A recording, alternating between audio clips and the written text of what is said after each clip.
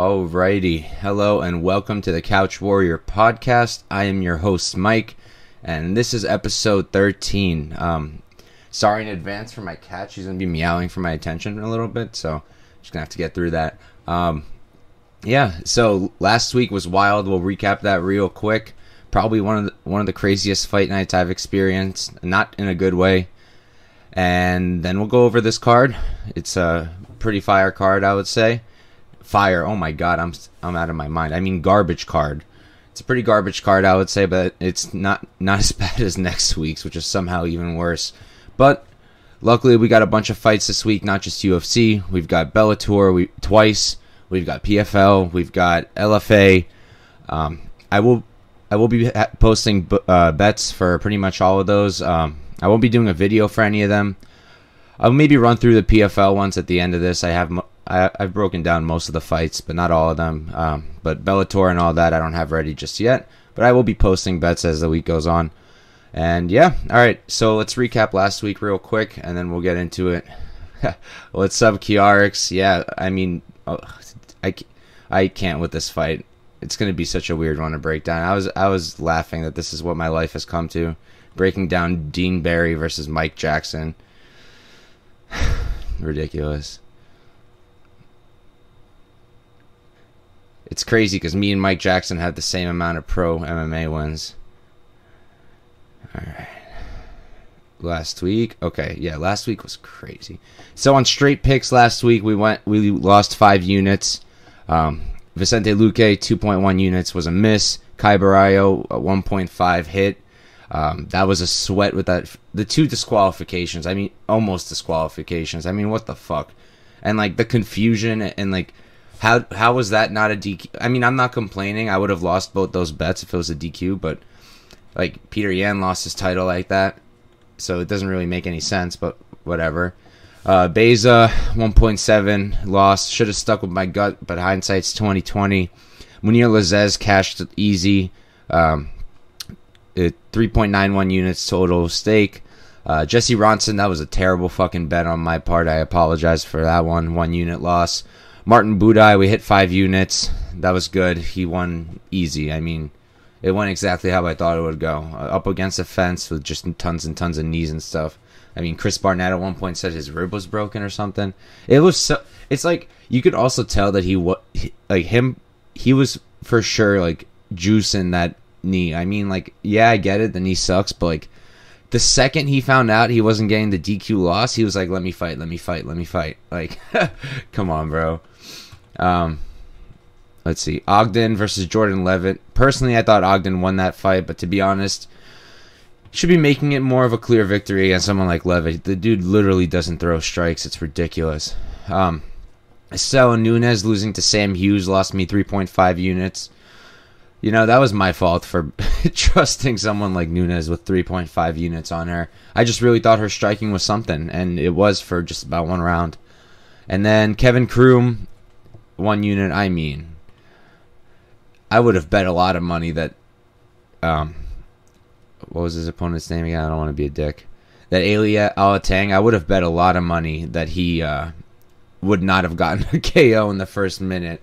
But that's what happened. He got a KO and we lost that 1 unit. But that's all right. And then, you know, we had a bunch of parlays that went okay. One play that actually really saved us, well, that and the round robin helped a lot. I did a round robin with Budai, Kianzad, Sabatini, Lazez, Ogden, and Bueno Silva. And they all hit except for Ogden, which was good for our round robin. And then our savior was, where is it? There it is. Devin Clark, TKO round 3. I hit for plus 2,300, 0.1 units to win 2.3 units. That's why if you ever look at my Bet MMA account, I've always got plays like that because they're low risk and high reward. If Clark didn't get that KO, I would have lost 0.1 units. And my night would have been significantly worse. But Clark did get it, and it saved my night, and I only risked 0.1 units on it. So that was cool. And yeah, that's pretty much it for that. And yeah, we'll go into this week. I'll talk about the bets as we get there, and let's see what happens. So, cheers, as usual. Started with the drink.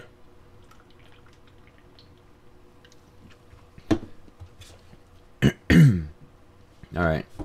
So, first off, we got Dean Barry versus Mike Jackson. Dean Barry is 4-1-0. He's 29 years old, 5'10", and we do not have a reach on him. I do think I looked into it, trying to find it, but I don't think I ever got a reach on him. I bet if I pulled up a video of him on Fight Pass or some shit from Titan FC, it would probably have it. But let's see. Let's see if we can get it. Wish UFC would make this shit easier on us. So let's see.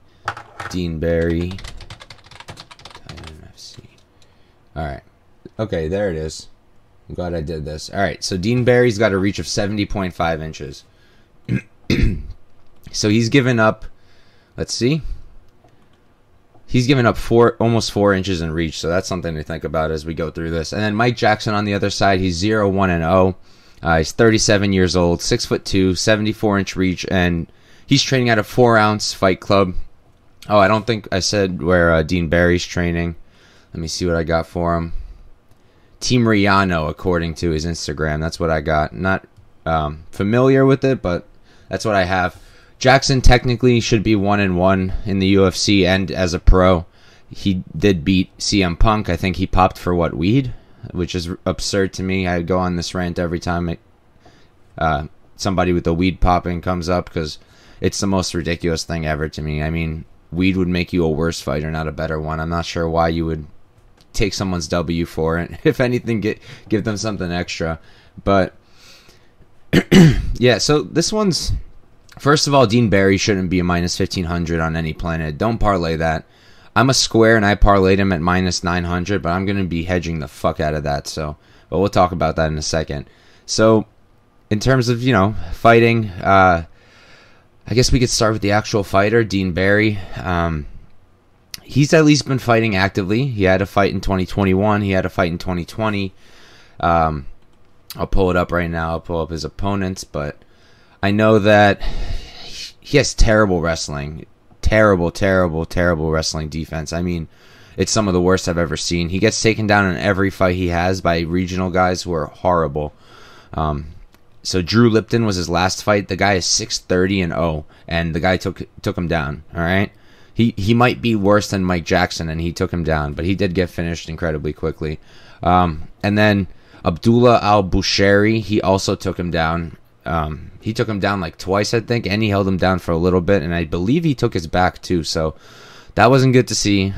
His one loss is by rear naked, so he can be finished there, and honestly, even striking, he's just not that good. He's like karate style or something. He's apparently got a kickboxing background, but I mean, he's like really not good. He bounces around. He uses his front kick a lot. He's got a decent right hand, decent 1-2. He likes his spinning karate shit, which I'm not a big fan of. His hooks can get pretty sloppy. His combinations are pretty sloppy. And yeah, he's got decent lateral movement, but he's pretty hittable still. And I noticed his cardio isn't that great either. I mean, he was like tired by the end of round 1 in that fight where he got extended in the grappling with keep forgetting his name, with Abdullah Al-Bushari. he was gassed by the end, but he did win that by knockout. But it was like a really sloppy hook that landed only because the other guy was pretty not great either. But all right, and then Mike Jackson. I got so smacked when it came time to watch Mike Jackson versus CM Punk, because you cannot do that sober. Wow, it was fun. Honestly, it was fun. On the feet, CM Punk made Mike Jackson look pretty good. I'm not gonna lie. His 1-2 was actually I can't even do this with a straight face. His 1-2 was pretty clean. He was relatively hittable, but he looked like somebody who trained striking at least, Whereas CM Punk looked like he didn't train at all and was just shooting the sloppiest, ugliest takedowns I've ever seen. Jackson did some work on the feet. He was moving his head well. He was putting together 1-2s. He killed CM Punk on the feet. Getting taken down by CM Punk, that's an issue with me, but I don't think that's going to be a problem with Dean Barry. The thing is, I have two questions. A, what happens if this gets out of round one? Is Dean Barry going to be exhausted? Because I feel like he might be exhausted. And if he is, then Mike Jackson could maybe win this. I mean, on the feet, believe it or not, I feel like it's probably competitive. Maybe I'm not giving Dean Barry enough credit, but I feel like it's probably competitive on the feet, in my opinion. Barry should be way better. I'm not sure that he is. And I am kind of expecting, if Jackson's smart, he should grapple here. He's coming out of the same fight camp as Ike Villanueva. Let me double check real quick what that one is. I have it in my notes. Main Street Boxing and Muay Thai. I've seen both of them there on Instagram recently, and that doesn't necessarily suggest that they're training grappling. So maybe he's not going to go in there and look for the sub. But I am interested in Jackson by decision as a hedge, and maybe I'm going to see how steep this line gets. If people keep going crazy on Dean Barry for some reason, I'll play Mike Jackson straight. If not, I'll probably do him by decision for like 0.125 units, and that should return like half of my stake in what I have on Barry. So just a small hedge, maybe. We'll see. I'll figure it out. Definitely going to hedge. I just don't know how yet. But because I regret doing it. I did it. I made the parlay with Dean Barry, Alexander Romanov, and Arichi Lang for 2.2 units at like, I think it was like minus 111 odds. And then we lost Romanov because Bozer dropped out. So now it's just Arichi Lang and Barry. So yeah, it's like a high risk, low reward parlay, and I'm sick to my stomach that's what I'm left with. So I'm definitely gonna try to hedge out of that best I can, and still try to flip a profit. But yeah, I'm not gonna spend much more time on that, other than saying that this is gonna be more competitive than the odds suggest, and that's a really sad thing for Dean Barry.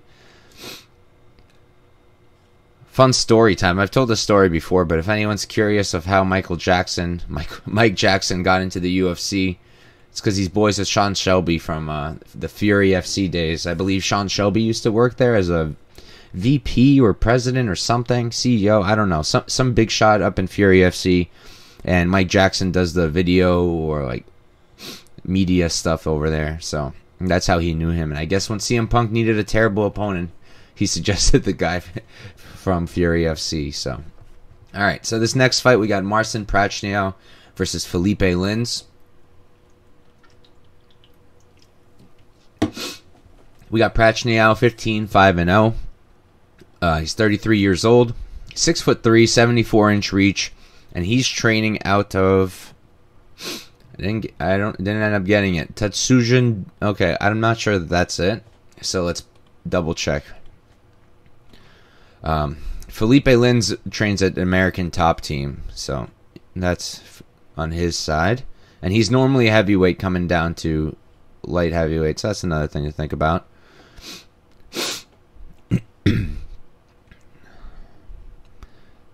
Should have had this already prepared. I apologize. It's been a hectic week, especially with all these fight changes and everything. So many moving parts. Where's this fucking fight? Oh, it's not even up here. Okay.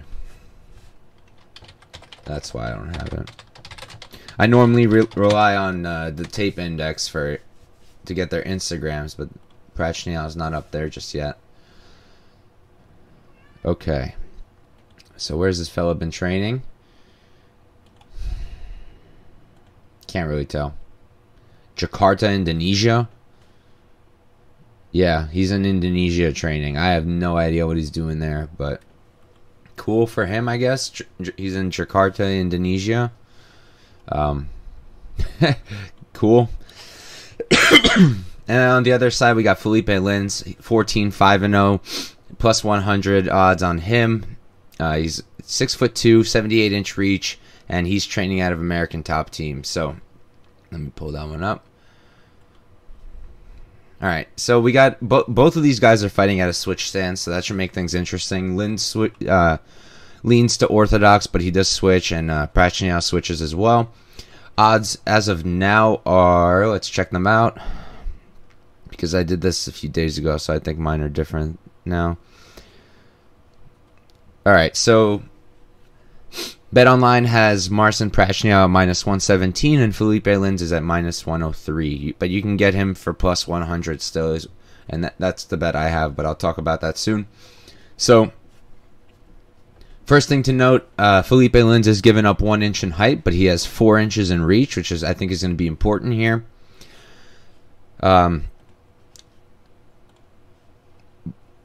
The UFC experience advantage here goes to Prachnio, but they both have pretty much the same amount of professional fights.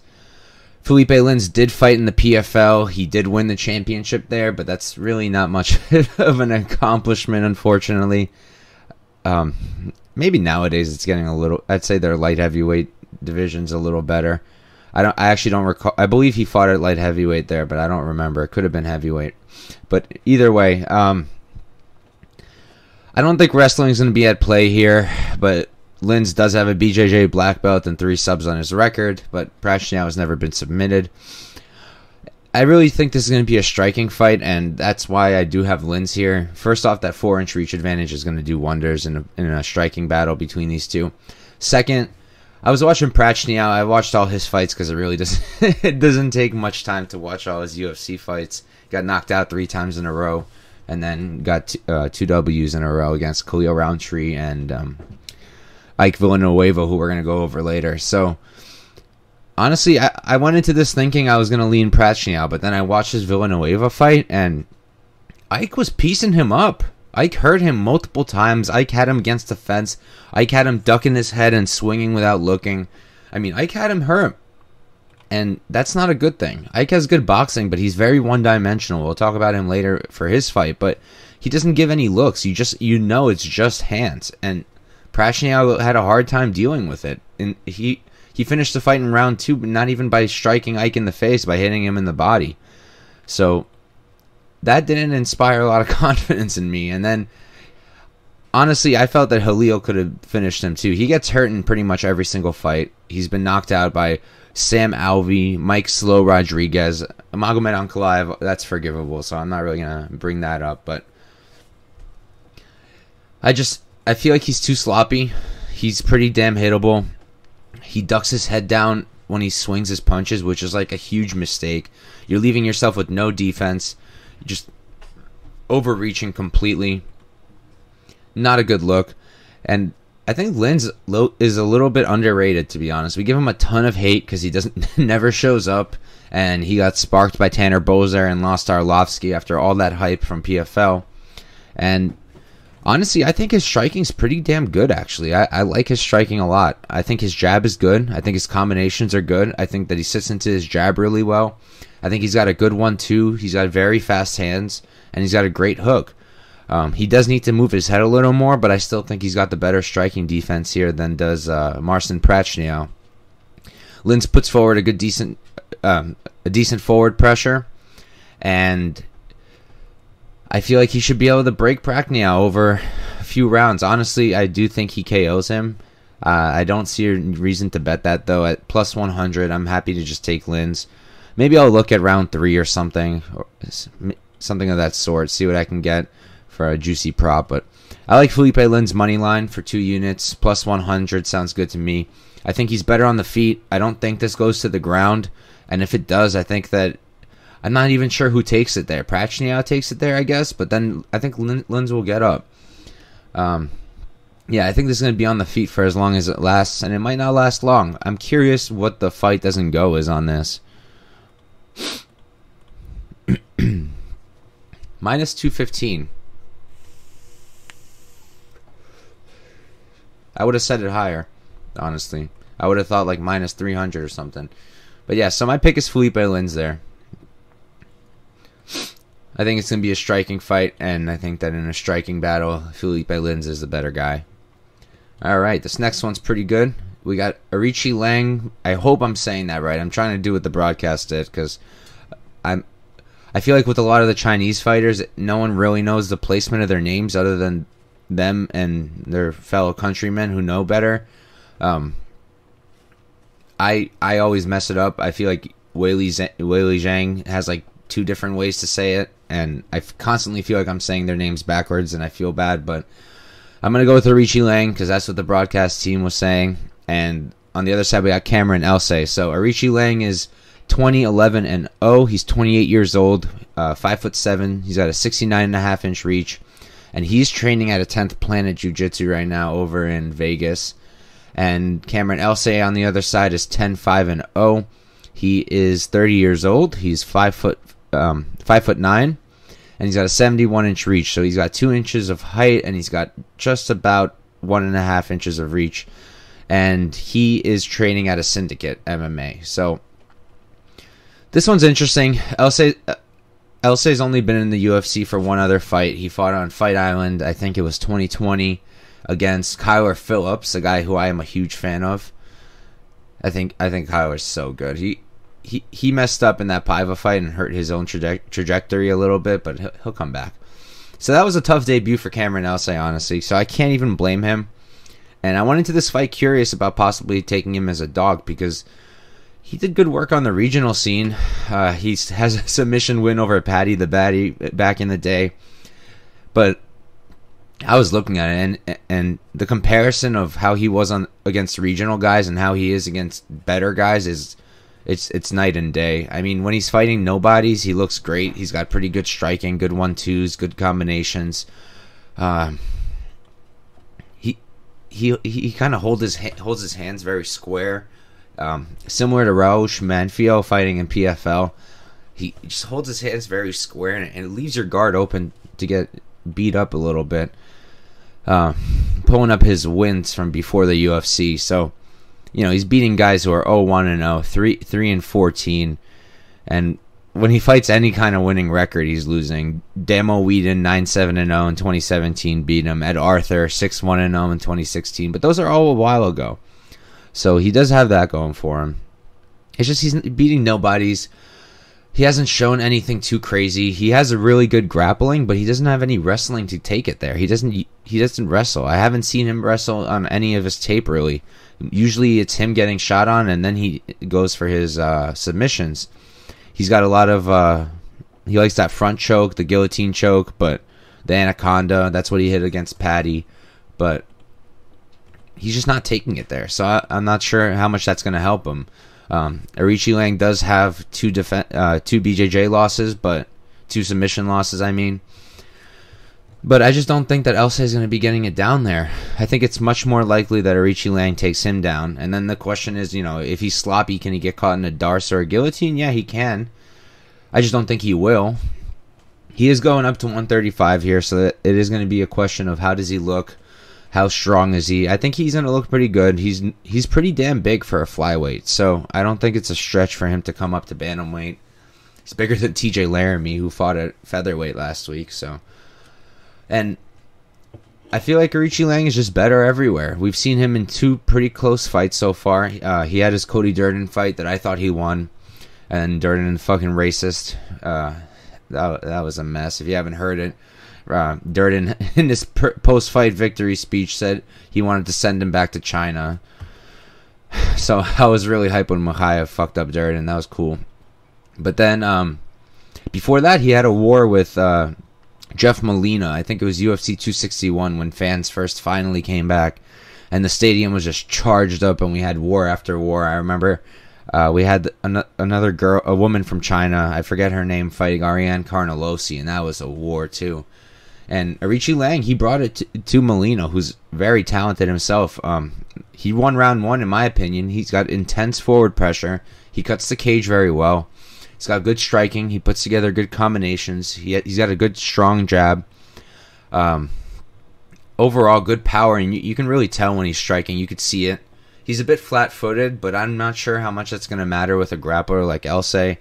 Elsay has decent striking, but not when he's in the UFC, really. A lot of overhand rights, a lot of ducking his head, similar to Marcin Prachniow. It's just not much to like about Elsay at this level, I feel like. Kyler Phillips really just had his way with him everywhere, on the ground, on the feet, and Arichi Lang, on the ground, he can hold him down. He got 3 minutes of control time against Molina, which isn't a tremendous amount, but Molina's not a hard guy not an easy guy to hold down. Do I think he finishes Elsay? Maybe. I've seen a lot of people on the under, on the fight doesn't go. I don't hate that look. I think it's like -2 something, if I remember correctly. I'll pull it up real quick. Fight doesn't go as -195. I don't hate that, but it's not available on any books that I can use yet. It's just on 5 dimes in Betway. You could bet the under or over 1.5, which is very interesting. -155 for over. I'm curious about that. I'm also eyeing. I'll be eyeing the lines all night as we do this, and I'll keep you guys updated. I'm looking for Alexander Romanov and Chase Sherman to pop up, because if Romanov's anything under -600, I'm probably gonna hit the hammer on him and go with like 10 units or something irresponsible. But we'll see when that pops up. But yeah, my pick here is Arichi Lang. I think he's better on the feet. I think he's got the wrestling advantage. Elsay probably has the BJJ advantage, but I'm not sure how much that's going to do from bottom. I don't think he has a single armbar victory. I'll double check right now, but I don't think he does. He has rear nakeds. I know he has an anaconda. I know he has a guillotine, but I don't think that he has. Yeah, no arm bars. So I'm not confident that he can do any work from bottom. And yeah, I like Arichi Lang. So the way I've played him is not. I don't love it. I'm hoping maybe it looks like money's coming in on Elsay. I hope it keeps going. If I can get Arichi Lang for under -200, I'll play him straight. But otherwise, I'm not really that interested in that. I do have that parlay with him and Dean Barry left. 2.2 units at -112. I will be hedging that with Mike Jackson in some shape or form. And then I've also got a parlay, technically 2, with Arichi Lang and Tyson Pedro. One of them is for 0.7 units at -137, and the other one is for 0.8 units at -151 for a total stake of 1.5 units. Yeah, Kiarix, I agree. Max bet on Romanov. I don't see any way Chase Sherman wins that other than Romanov DQ. That's like the only thing I could think of. And last week showed us that's an entirely possible situation. So maybe we got to be careful there. But can you imagine? That would have been so disappointing if I lost 5 fucking units on Budai because of that knee. That would have been terrible. And I honestly, I wouldn't be surprised. Romanov can get sloppy. I'm of the opinion that Romanov is slightly overrated, but I don't think that Chase Sherman is going to be the one to show that. Oh my goodness. When Chase Sherman inevitably loses that fight, they should make Chase Sherman versus Vandera. Loser leaves town, even though they've cut Sherman like 17 times already. Alright, this next fight, we got Tyson Pedro coming back from a long layoff versus Ike Villanueva. Pedro's 7-3-0. He's 30 years old, 6'3", 79-inch reach. And he's training out of currently, let me check, I have it on my notes, CMBT Training Center. I didn't see anyone I recognized in his Instagram pictures. I know in the past he's trained with Mark Hunt. He's trained with Tai Tuivasa. But I didn't see them at his camp now. I could be incorrect, but I don't think he's over there with them. We haven't seen him since 2018 when he got finished by Shogun Rua. So it's hard to know how he's going to come back. But he should look pretty good. We'll talk about him in a second. And on the other side, we got Ike Villanueva. He's 18-13-0. He's 38 years old, 6'1". He's got a 73-inch reach, and he's training out of the same camp as I mentioned earlier for Mike Jackson, Main Street Boxing. Getting in work with Mike Jackson over there. So, first off, Ike's giving up 6 inches in reach. He's giving up 2 inches in height. Kiarix is saying it's crazy how Corey Anderson versus Nemkov ended. 10 more seconds, it would have went to the scorecards. Yeah, that was nuts. And I'm not going to complain much because I had a Nemkov ticket, so I got saved by the bell big time. that was crazy. And then the Pitbull fight was also nuts. I had money on McKee, and I thought that Pitbull won that fair and square. I was surprised that people had it the other way. I didn't really see how that was possible, but good for Pitbull. Anyways, yeah, this one's probably best not to bet on, but I am a degenerate and I like not juicy. I like chalky parlays, so I do have plays with Pedro. But let's break it down first. So Ike, I mentioned this earlier. He is just a boxer. That's it. He's nothing else. He's just a boxer. All he does is throw hands. He doesn't throw any kicks. He doesn't wrestle. He only boxes, which is fine, I guess. But it's not really going to do you wonders in terms of winning. Like, you're just not going to win often. He's been finished by Jordan Wright. He's been finished by Chase Sherman. Neither of those guys are that good. I know we say that Jordan Wright is dangerous in the first round. I guess. I guess because he's athletic. But is he really that dangerous? We'll talk about him later. Villanueva has shown decent work. He pieced up Marcin Prachnio. He's got good cage work. He cuts off the cage well. He makes it small for his opponent so he can land. He has that win over the horrible Vinicius Moreira, I believe is his name. I just feel like Ike is too one-dimensional, and he's giving up literally 6 inches in reach here and 2 inches in height. So he's going to have a really difficult time closing the distance on Pedro. And I think that Pedro's got really good striking himself. The guy's got a good one too. He keeps his punches straight, which is, in my opinion, is one of the most important things you can do. He can rush in a bit much, which isn't great, but his kicks are very good. He uses good leg kicks. And again, with a guy like Ike, who's one-dimensional, he's not even paying attention to his legs. I would be surprised if he even knows how to properly check a kick. So Pedro can just go off on his legs. Pedro's also has great BJJ. He's got 5 submission wins. I was looking at the sub prop for him, but the books are all over it. It's like only plus 165. Kiarix is saying fight doesn't go. Minus 200 on this seems like a crazy line based on Ike's UFC career so far. There's no way this line is minus 200, man. I think it's like minus 400, isn't it, for fight doesn't go? Let me double check. Yeah, fight doesn't go here is minus 400.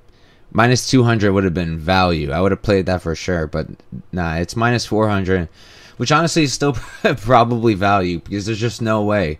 There's just no way this goes to the scorecards. I don't see how that would happen. I mean, there's a way for everything in MMA, but that's difficult to get to. I'm looking at the last time Ike has gone to decision. It was in 2017 against a 9-13-0 Matt Jones, okay? Before that, it was with a 12-11-0 Brandon Farron. And then before that, it would have to be in one of his early fights where there's no result listed whatsoever. So, yeah, I'm just not sure how that's going to work out. Kiarix is saying he got that line on DraftKings today. I'm not even seeing it up on DraftKings just yet, but I don't know. If you did, good shit, man. That's a good line. But anyways, yeah, I think that Pedro's going to win this everywhere. He's going to be better on the feet. He's going to be significantly better on the ground, without question. And he's going to be better on the cage. I think that if he's smart, he'll just take Ike down and finish him very quickly. He could strike with him if he wants. I feel like Ike could hurt him on the feet if he does close the distance and gets close. He does have fast hands, and he is good at boxing. It's just that one-dimensional aspect is a problem. Kiarix is saying he was thinking about the Jordan Wright fight. Yes, I agree with you there that minus 200 or so is pretty crazy for that fight, too. I'm going to be looking at it myself because Jordan Wright, and we'll talk about that soon. But that fight's coming up, too. What a mess of a card that all these guys are on the same card. Ike, Prachnio, Wright.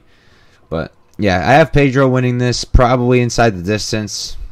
Not sure if it's going to be a KO or a sub. I'm leaning sub, honestly, but I'm not going to play any props. I've got Pedro on a few parlays. I'll read them off. I got Pedro Cop for a half unit, Pedro Andrade for a half unit, And then Pedro and Arichi Lang for 1.5 units total. And I don't think I'm going to play him any more than that, even though I do think he wins this fairly easy. It's hard to go crazy on a guy who hasn't fought since 2018. And I am kind of interested in an Ike by round 1 KO hedge. If he does win this, I think it's by a lucky KO in round 1 by catching Pedro off guard. The odds for that right now are excuse me. Ike by KO in round 1, you can get it for 1,000 and plus 1,050 on Bet Online. I'm going to wait and see what it pops up on the other books because sometimes they open higher than that. But either way, I'll probably hedge with a 0.1 on there. This next fight, I actually don't have as much notes as I normally do because I broke it down, and then before I started doing my in-depth notes, I looked on DraftKings to make some lineups, and it said that Sergey Khandasco is out of the fight, which was weird, but because I didn't see it anywhere. And now it's reported that he's still fighting, so I don't know what's wrong with DraftKings, but an intern will probably get fired.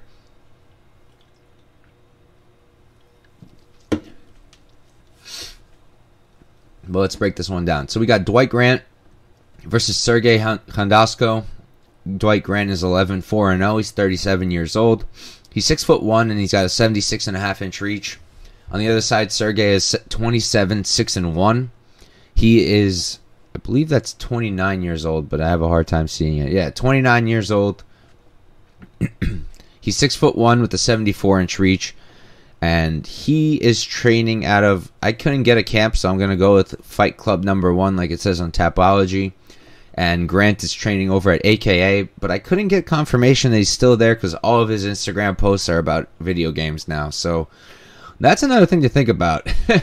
I get you can do two things at once, but not sure how much I love that Dwight Grant's gaming instead of training. But hey, everybody likes to game. He's playing Elden Ring, which is at least a good choice. But anyways, back to fighting. Let's see. So Grant's got the UFC experience advantage here big time. He's got 7 fights in the UFC to Sergey's 2.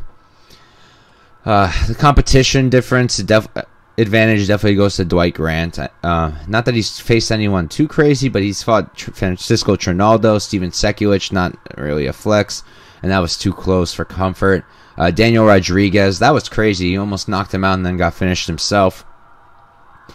Alan Jaban, decent fighter. Carlo Pedersoli Jr., not so much. Zach Otto, Tyler Hill, not so much. But for Sergey Khandasco, you have Rustam Khabilov, who came up a weight class. I mean, Rustam's pretty good, so that's okay, forgivable. But his other fight against Rastam Akhman, he won that one by decision. It was an okay fight. His striking looked pretty good, but pretty basic. I'm not that hyped for this fight. I feel like both of these guys are pretty basic, and I feel like the line was very accurate at -110 or wherever it opened. I think this is as pick 'em as it can get. It's going to be super close on the feet. Both of them are pretty clean on the feet. I think that Grant probably carries more power, and Sergey's probably a little bit faster and a little crisper. I think Grant can get a little loopy, can get a little defensively irresponsible. But overall, I'd say he definitely carries more power, and I am a little worried that he chin checks Sergey, who hasn't fought in 2 years as well. So that's definitely an issue. But I've got just one unit here on Sergey. I'm not extremely confident on either guy. I put 1.1 unit on Sergey. I think he probably wins a decision. I think he can outstrike Grant at distance. I do have one concern. I'm curious if Dwight Grant might decide to wrestle here. Sergey does have a 64% takedown defense, but he did get held down for 10 minutes against Rustam Khabilov. There is a tremendous grappling difference between Rustam Khabilov and Dwight Grant. But Dwight Grant is showing a decent amount of takedown attempts. Nothing too crazy, but he is landing them with 100% accuracy, so that's another thing to consider. But he landed one on Trinaldo and he couldn't hold him down for shit. He landed one on Sekulic and couldn't hold him down for shit. So I'm not exactly sure he's going to be wrestling Sergey either. But yeah, I think that Sergey wins this on the feet. I don't have anything too in-depth here. A little bit of a boring breakdown, but I think that one thing to keep an eye on is if Dwight Grant does decide to wrestle. But yeah, I am not super prepared on this fight, and not super confident. This next one's such a mess.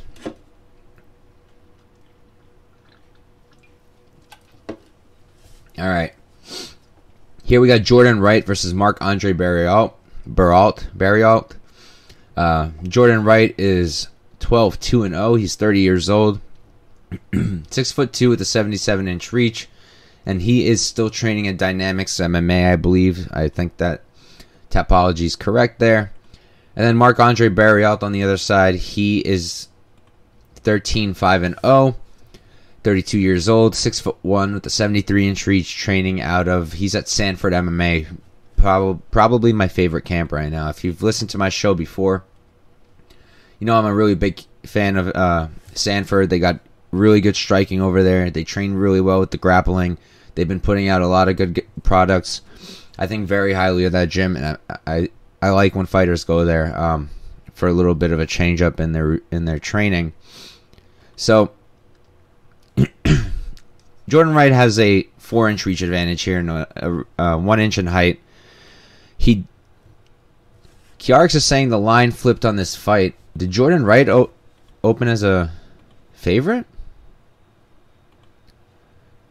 That would be stupid on the bookies' parts. Nah, he opened as the underdog, and he still is. Unless you're talking about a different fight, Kiarix. Unless you're talking about Grant and Sergey. The line did flip there. But for here, Jordan Wright did open as the dog, and he's still the dog. A little bit of money came in on him, and then now he's coming back up a little bit. Money's coming back on Marc-Andre. Excuse me. Jordan Wright is the definition of a kill or be killed fighter. I want to go through his record with you guys.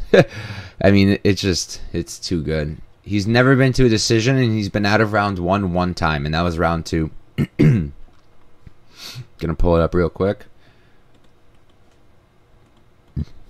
Excuse me.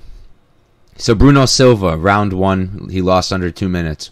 Jamie Pickett finished him in just over 1 minute. Joaquin Buckley finished him in round 2 in under 20 seconds in round 2. Jordan Wright beat Ike in 1.5 minutes.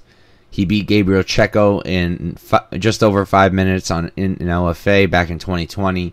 And on the Contender Series, Anthony Hernandez knocked him out in under a minute. He did. It is a no contest because Hernandez popped for weed, but like I said before, I'm not counting that shit. So we're going to count that as a loss for Wright. Wright is do or die. Literally as do or die as it gets. He's either going to finish the guy in front of him or he's going to get finished himself. Now, my question is how that's going to look against a guy like Marc-Andre Barriault, who doesn't carry crazy power. He's not necessarily a finisher himself. The guys who have finished Jordan Wright, Bruno Silva, finisher. Joaquin Buckley, finisher. Anthony Hernandez, in between, I guess. I wouldn't say it's the best look to get knocked out by Anthony Hernandez. And the guys he's beating, it's pretty shitty competition. Villanueva and Pickett. And to be completely honest, I think that the Pickett fight could have gone very differently if Pickett didn't have some of the worst fight IQ in the UFC. I mean, sometimes it's like Pickett's trying to see how stupid he could be in the octagon. The guy's got some of the best frame you can have as a fighter. Such good length, such good physique, and he doesn't even have a jab. So I'm not going to give that much credit to Wright for knocking out Pickett with some elbows. I mean, Pickett's just a dummy in the octagon sometimes. That said, Jordan Wright's got some good kicks. He uses a lot of them. He mixes up that body head kick. He's got a decent 1-2. He's got a little bit of a karate style, but I wouldn't really call it karate. Just kind of the stance, the way he stands.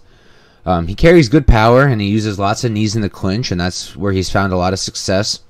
He low-key has 5 submission wins, which makes me wonder if that could maybe be live here, but Mark has never been submitted in his in his 18 fights, so I wouldn't hold my breath there.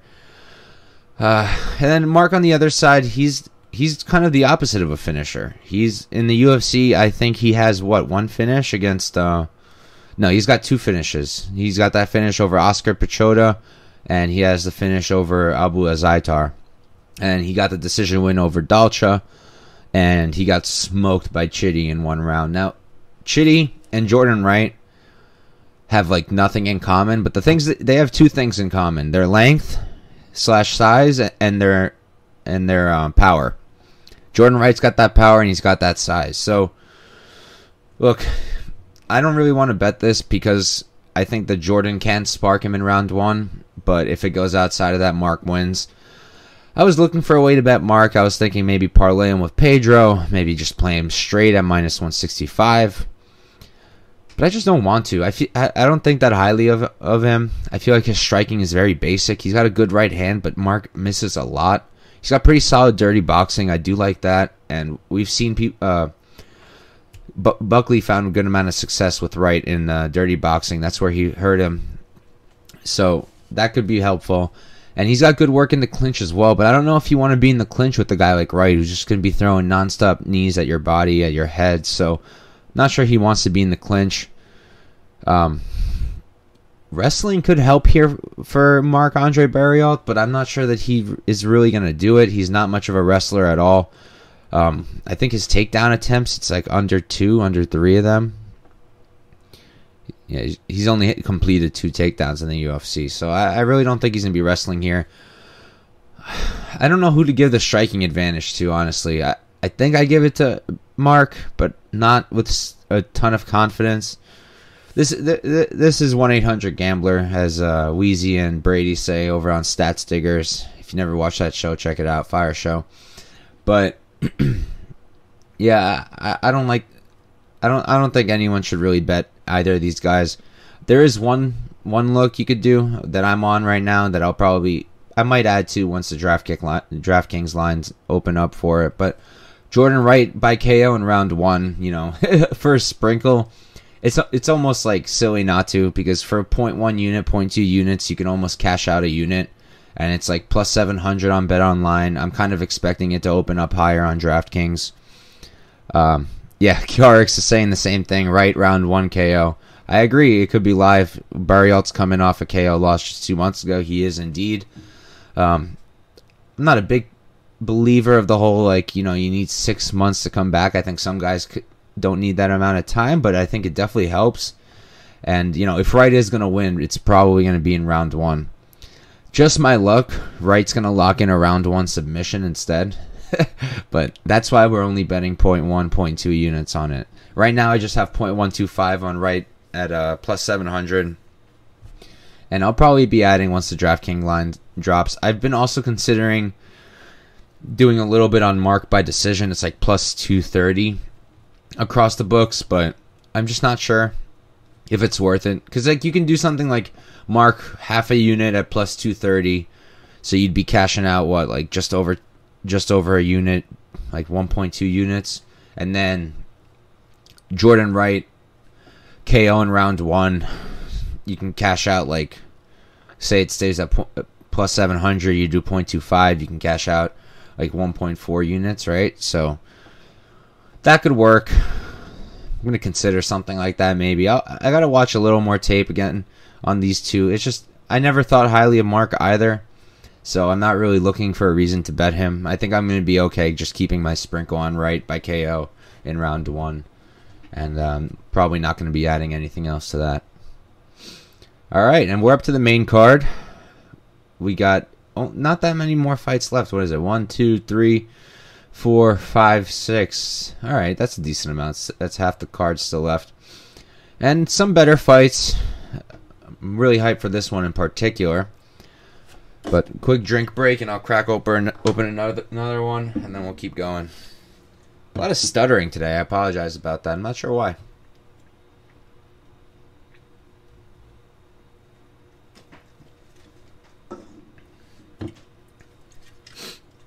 Still working on not saying all the time. I say 20,000 times per stream.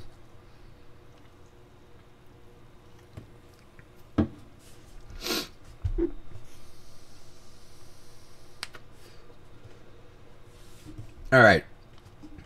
So we got Charles Jourdain versus Lando Venata. Charles Jourdain is 12-4-1. He's 26 years old. He's 5'9" with a 69-inch reach. And he's training out of, not Academy Pro Star. He's training out of, let's pull him up. Where is he? It appears he's training at Brazilian Top Team right now, which I thought was a little bit funky because I don't think he's Brazilian. But good for him. Seems like a good camp. Maybe he's trying to work on his grappling. He had that Ilya Topuria fight lined up on short notice. Maybe that made him think about becoming a better grappler so he can compete at the top of the division. And that's not a bad idea at all. So if that's why he went there, good for him. Kiarix never heard Chael Sonnen say, I'm not sure. Never really listened for it. Has he? Are you being sarcastic? I don't know. Anyways, we got Charles Jourdain versus Lando Venata, right? I just went over Charles. And did I? All right, I'm going to do it one more time. 12-4-1. 26 years old, 5'9", 69-inch reach, training at a Brazilian Top Team. Lando Venata on the other side, he's 12-5-2, 30 years old, 5'9", 71-inch reach, and he is training at, Tapology has it right, Jackson's MMA. There it is again. So this one, I think experience is going to mean a lot, and a big issue here with Jourdain is he's a little unreliable. You never know which Charles Jourdain is going to show up. Are you going to get the Warrior, or are you going to get the guy who's half asleep? When he shows up as the Warrior, I mean, it's hard to stand in front of him. But when he shows up half asleep, it's not really that good of an idea to have money on him. But you can't know until the fight starts. So Jourdain's literally been rotating on losses and wins, and he has a draw mixed in there. So his last fight was against Andre Ewell. The first round was actually pretty close there, closer than I remembered, and then he ended up popping off on Ewell. He had that cool Spartan kick that was all over the place. And then the fight before that, he got Darce choked by Julian Erosa. You know, I mean, it's not the worst thing. Erosa's good. I like Erosa. I bet on him often, but Erosa's not necessarily a huge sub-threat either, so that's not the best look. Marcelo Rojo, that was an awesome fight. But again, that was too close. It shouldn't have been that close. Marcelo Rojo was on short notice. He's making his UFC debut. And it was close until like the third round when Jourdain's like, I'm going to finish him. I want to be champion. And he finished him. That was sick.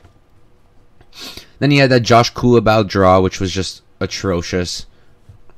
I had money on Jourdain, and I was like, what the fuck? I thought he was going to lose for a sec. And then the Andre Fili fight, I had Andre Fili there, and that went well for me. And I went with the experience angle there, and I think that the experience angle is still alive here. Lando Venata is legit, you know. He's fought some of the best guys. Kiarix is saying Chael never pauses when he's talking. It's an amazing skill. Yeah, that I know. And he talks incredibly fast, too. I know I talk pretty fast, but I don't think I have anything on Chael. Undefeated, undisputed, am I right? But yeah, let's break down this fight in terms of some stats, huh? So both of these guys have a decent amount of fights in the UFC. 7 for Jourdain out of his 17 pro fights. 11 out of 19 for Venata. Venata's got about 2 hours and 13 minutes in the UFC. Jourdain's got about an hour and 36. Control time is similar. Venata's 3% for, 6% against. Jourdain 2% for, 5% against. That said, the competition difference there, I think, makes a difference. You got Lando Venata fighting guys like Bobby Green, Matt Frivola, Mark Diakase, guys who can really grapple. Mike Grundy. But then on the other side, you got Charles Jourdain giving up control time to guys like Julian Erosa, Marcelo Rojo, Andre Fili. I believe Josh Kulabau controlled them. He did. So that's not the best look. Will Venata grapple? It's not really what he does, but he can. His defensive grappling is really good, so I don't think that Jourdain's going to get any takedowns on him. Not that Jourdain's ever shot in the UFC. He hasn't. He has 0 takedowns in the UFC. But Venata can grapple too, and he has shot. He's not the most accurate wrestler, but that's because it's not really his bread and butter. But he can do it, and I think it might be a really useful tool here if it gets too crazy on the feet against a guy like Jourdain. I think that Jourdain's got a really good output. He loads up on his hooks a bit too much, which can leave him open, especially with a guy like Venata, who's going to be moving a lot. He has very good lateral movement, and he's got going to have a lot of opportunities to land flush on Jourdain in that way. I think that Jourdain mixes up the targets very well. I do like that. I like how he throws in the body shots. I feel like a lot of people do the body shots kind of wrong. Like what's the point of a jab to the body where you like really lean and leave your head out like straight for counters? I don't see how that's very good. And I feel like a jab to the body is not really going to do much damage either. But an uppercut to the body, that's a different story. Quicker, shorter distance, and in my opinion, more power. And he does those very well. He can get a little sloppy, but I'd say his striking is very solid. And I do think he's got the power advantage here. Now, on the other side, Venata, like I said, very good lateral movement. He's throwing in really nice kicks. He fights very funky. He's got great hooks, a good jab, good 1-2. I really like his combinations. I think he's got the faster hands here. And I really like how he mixes in the head kicks and the body kicks into his combos. So he'll throw punches, throw in a kick, and then cover it with more punches. He could do it opposite. He mixes it up. Gives lots of different looks. I think that's going to be really important here. And he's also got a 3.5-inch reach advantage, so that's also a pretty smart, pretty good thing to consider. Kiarix noting that Venata fought Ferguson in his UFC debut. Yes, he did, and that was prime Ferguson, indeed. Believe he lost that one. Yeah, he did. He lost by Darce.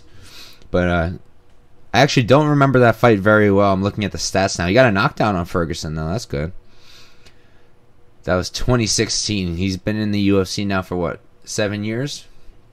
So he is the more experienced guy. Charles Jourdain, low-key BJJ black belt, 8 submission wins and only 2 sub losses. So that's something to think about. But then it's like the same story on the other side. Venata's got 1 sub loss, and that's Ferguson. By that, Darce in his UFC debut.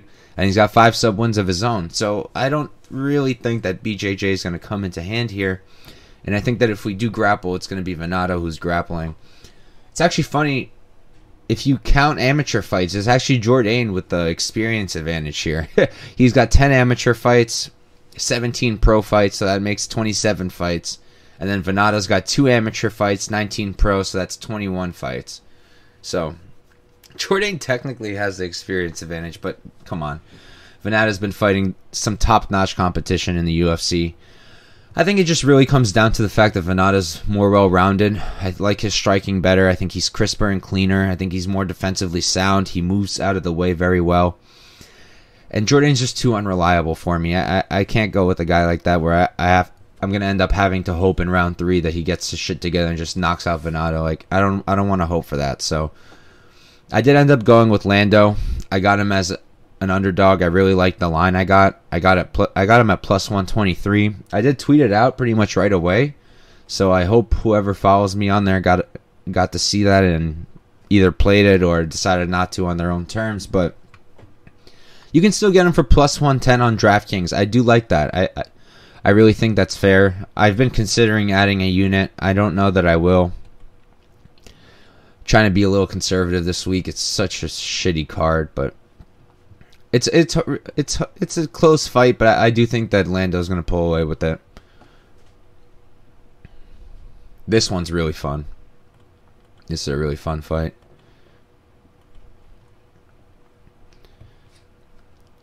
All right. And then what do we got after? We got 1, 2, 3. All right. I'm going to do a quick bathroom break right now, and then we're going to pop into these last 4 fights, and then last 5 fights, and then I'll run through PFL real quick for anybody who wants to stay for that. So real quick, we're going to go to break for just a minute, I promise.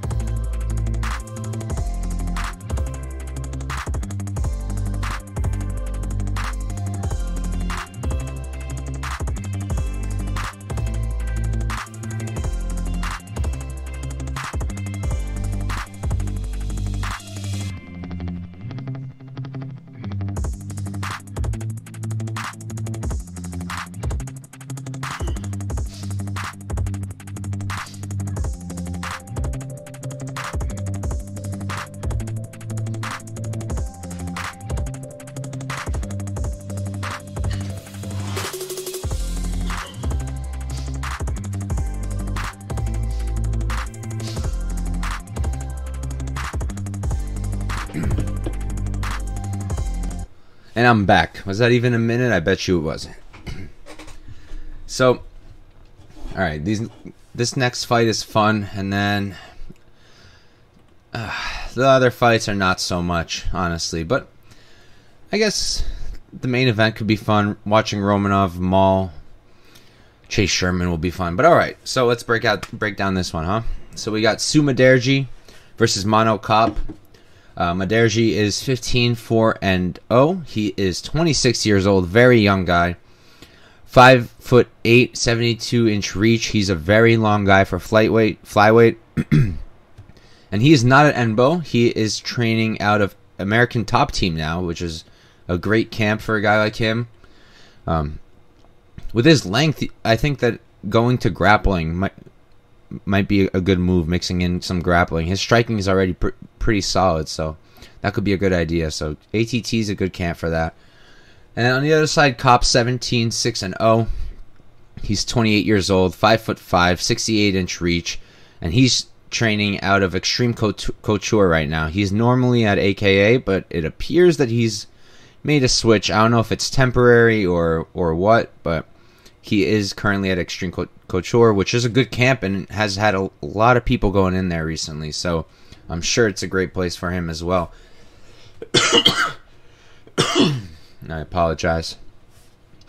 So this one's really interesting, and I went into it really being interested in the underdog because Maderji is a very good fighter, and to get him for plus 150 or more seemed like a good deal at first, but then after going into it a little bit, I did end up on the Kopp side. So both of these guys fight out of southpaw. Kopp will switch sometimes, but excuse me, southpaw versus southpaw matchup here, which can make things very interesting. Kopp, he's got 4 fights in the UFC. Maderji's also got 4, which is very funny because, not funny, very interesting because Maderji's been in the UFC longer than Kopp, but Kopp's been much more active. I'm pulling up their stats real quick for you guys. Yeah, so Kopp made his debut in 2021 against Pantoja, then fought 3 more times. He hasn't fought in 2022 yet, but neither has Maderji. He fought in 21 against Adashev, 2020 against Gordon, 19 against Sukumtat, and 18 against Smolka.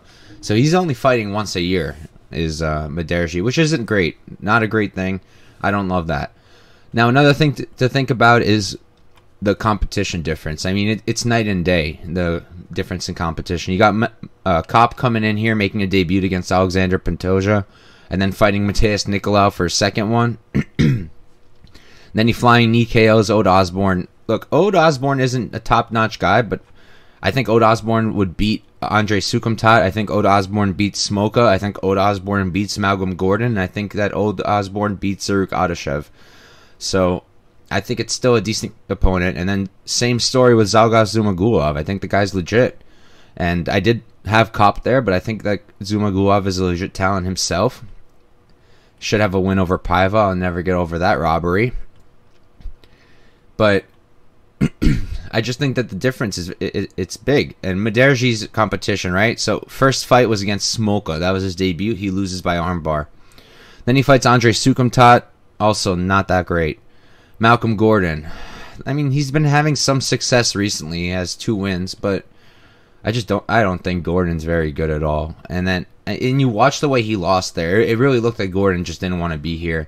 He took some really light punches and just laid down. And then the fight against Adashev was interesting, especially for this fight, because Adashev is primarily a striker. So is Kopp. I do think that Kopp is a better striker, but that's why Adashev provided some light, I would say, for this fight for me, because Adashev was able to close the distance a few times, particularly in round 2. He was able to close the distance, and he had a good amount of success with his hooks and against the fence. Kopp can do that. Kopp throws tons of hooks, but he's clean with them. He keeps them straight for the most part. I mean, hooks by definition are not straight, but he's not like winging these punches. He's putting together good straight combinations, good 1-2, very fast hands. He sits into that jab great. His output is too low. I don't like that. Let's see. He's very accurate. He doesn't just throw one strike at a time, so that's important as well. His striking defense is pretty solid. His defensive grappling has held up. He fought a guy like Zalgas. I'm not sure that Zalgas even shot once, though. I don't think he did. I think they were striking for the whole fight. Yeah, Zalgas didn't even shoot, so disregard that. But Nicolau did shoot, but he only got 2 of 9 takedowns. And Nicolau is a good grappler himself, so I'd say that Kopp has pretty good takedown defense. He did also spend time at AKA. I'm assuming he went there for grappling. Kopp he used to be the champion over at Rizin in Japan. He beat Kyoji Haraguchi for the title. If you don't know who Kyoji is, you should watch his fights. The dude is very talented. He used to be in the UFC too for a short stint, but yeah, Kopp does have a win over him. And then, so let's talk about Maderji a little bit. I really like his striking too. I think he's got very crisp striking himself. Lots of feints. I like the way he kicks. He uses his length very well. A lot of the time you have guys, I mentioned this earlier, like Pickett, who have great length and just don't use it. That is not the case with Maderji. He does use his length really well. He's got a decent jab, and he's got a good check right hook. And his striking defense is pretty good because of what I just said. He moves out of the way of strikes very well. He'll land and then move out of the way. Now, that said, Zaruk did have success after closing the distance, so that's where I think Kopp will have success as well. But worth noting, I try to list downsides of both fighters. Kopp did get pieced up by Zalgas in the first 3 minutes, I would say. Like the first 3 minutes, Zalgas was outstriking Kopp, and Zalgas is not a striker at all. His striking is not that good. So that wasn't a great look. I didn't like that. But then once Kopp wakes up, it's like a completely different person. So that's the issue with him. It's a slow start. That's what cost him his first 2 fights. I mean, Pantoja might have beaten him anyways, but he could have beat Nicolau for sure. I mean, many of us think he beat Nicolau anyways. I had money on Nicolau, so I won't complain. And then, he beat Osborne and Zalgas by KO, so there's no denying those. Look, I think that Kopp has I think he's got the speed advantage in his hands. I think he's got the strength advantage. Maderji's got the reach. Maderji's got the height. Maderji's got the lateral movement. He's younger. And I'd say he's got the better striking defense. But I just feel like Kopp is going to hit him hard. He's going to give him something that he hasn't really faced in the UFC yet. Like Maderji hasn't fought anybody like Kopp, anybody who's really tested his chin, who's really tested his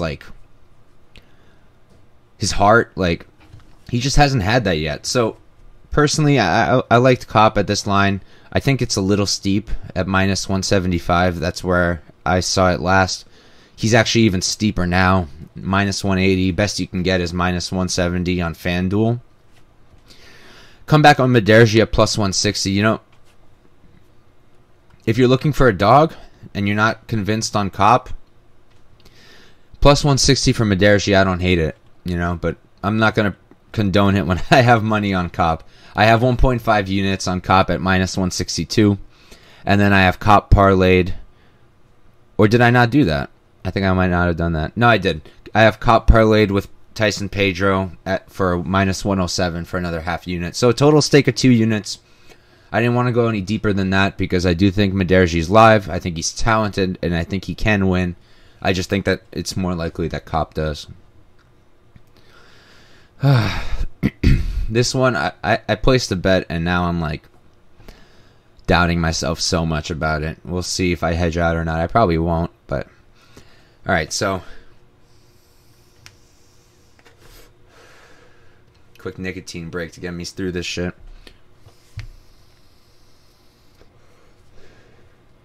It's so whack going from a card like UFC 273 to cards like these. It's just rough. But, hey, we got 274 coming up soon, so that'll be fun. Chandler versus Ferguson, that's going to be sick. I got such a sick line on Chandler. I got him at minus 200 and minus 220 when that line first opened, so hype about that. But anyways, back to this fight. We got Macy Barber versus Montana De La Rosa. Macy Barber is 9-2-0. She's only 23 years old, which is ridiculous. She's younger than me, and I'm only 24. She's 5'5". She got a 65-inch reach. And Macy is training out of, let's see, I got it on my notes. Macy's training out of Rufus Sport, as far as I could tell. And then De La Rosa on the other side, 12-6-1. She's 27 years old, young herself, 5'7", so she got a 2-inch height advantage. 68-inch reach, she got a 3-inch reach advantage. And she's training out of a fantastic camp, Elevation Fight Team. She is training with a former opponent of Barber, JJ Aldrich, so that's another thing to think about. KRX is saying, I hope Chandler versus Ferguson isn't a sad fight like recent Tony fights. You know, I was thinking about this the other day, and I don't think it's going to be.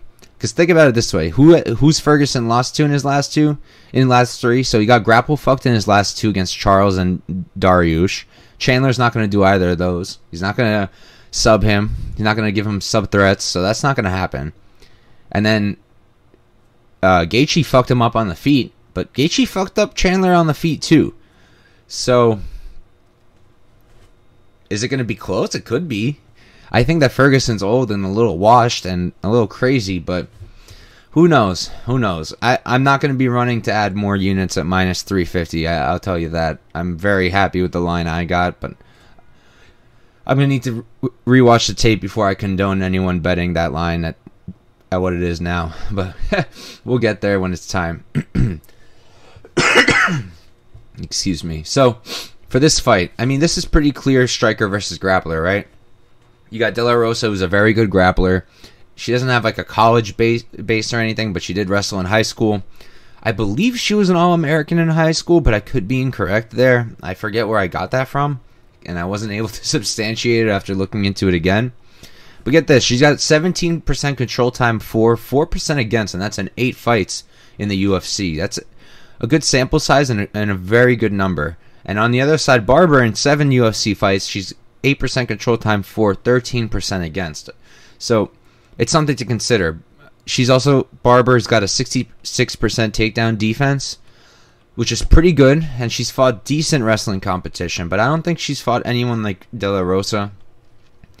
The closest I could think of looking at her record right now is maybe Jillian Robertson. JJ Aldrich isn't really much of a wrestler, and Barber fucked her up. Maverick won that fight. That was an absolute robbery. Absolute robbery. I had money on Maverick, and she won that fight clear as day. But what can you do? Just pulled up the control time, though. Macy did outcontrol Maverick by a minute, if that really means anything to anybody. But yeah, this is really going to come down to, in my opinion, who's going to be able to enforce their game, right? So if De La Rosa can get her grappling going, I think it's going to be very difficult for Barber. Barber is decent at get-ups, but she can get stuck on bottom a little bit. She has been controlled. Like I said, 13% control time against, only 8% for. But she can wrestle as well. She's decent at wrestling. We've seen her get her own takedowns, and she doesn't seem like a fish out of water when it comes to grappling. And I'd say her striking's much better. She's got the better output, better combinations, very good power. You can see it when she lands. Good jab. She'll mix in elbows. She loops her shots a bit too much for me, but so does Montana De La Rosa. It's not like De La Rosa is going to be throwing 1-2s down the pipe. That's not really her thing. She will mix it in a few strikes. She's decent at it, but nothing incredible. I think that on the feet, Barber will be better. I just think the grappling is going to be an issue for Barber. I think it's going to be something to look at and something to consider. I was very worried about it going into this fight. But, look, I think that Barber should be able to keep it up. And if she does, I mean, I think she's just much, much better on the feet than De La Rosa. And I think she pieces her up. Does she finish her? Probably not. De La Rosa hasn't been KO'd in the UFC. Has she been KO'd ever even? I'm not sure.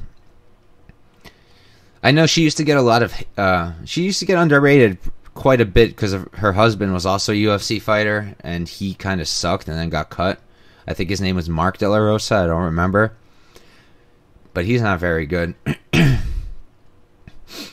Yeah, so Montana has been finished in the past. Cynthia Calvillo finished her with punches in 2017. And that's the only TKO loss she has. So, but yeah, I think that Barber wins this on the feet. I think Montana wins it on the ground. I ended up going with Barber here, but I am not confident one bit. I have just 1.88 units on Barber. Money line, I got her at like minus 180, minus 188, I think. Let me double check. I got minus 188, and that's it, though. I'm not going to add anything more to that. As it is, I'm a little worried, but I think she should be able to win. Kiarik saying, saw a crazy stat, 18 of 21 WMMA fights have gone to decision this year with only one KO finish. Is that true? Who was the KO finish? I don't even remember. But, yeah, give me Macy Barber, money line, but I'm not extremely confident on that pick. Okay. This next one, I don't even have stats for it because it was literally made about like a half hour before I hopped on the stream. So I don't have any stats for you guys, but luckily I did do tape for Romanov before. And I've done plenty of tape on Chase Sherman recently, too much so that I still remember, unfortunately. But anyways.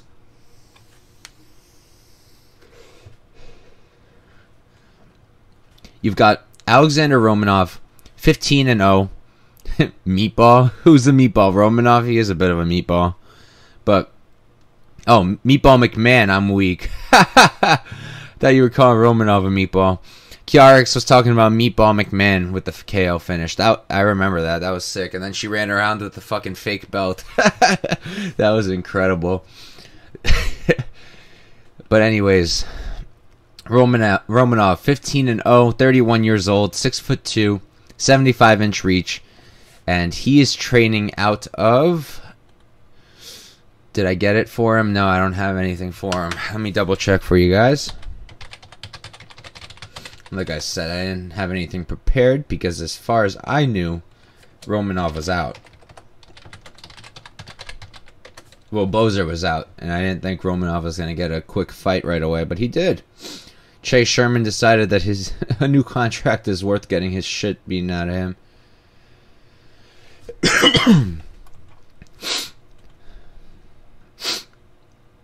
Yeah, I'm not seeing anything. He looks like he's still training in Moldova, so that camp is probably correct. Lion Comrat.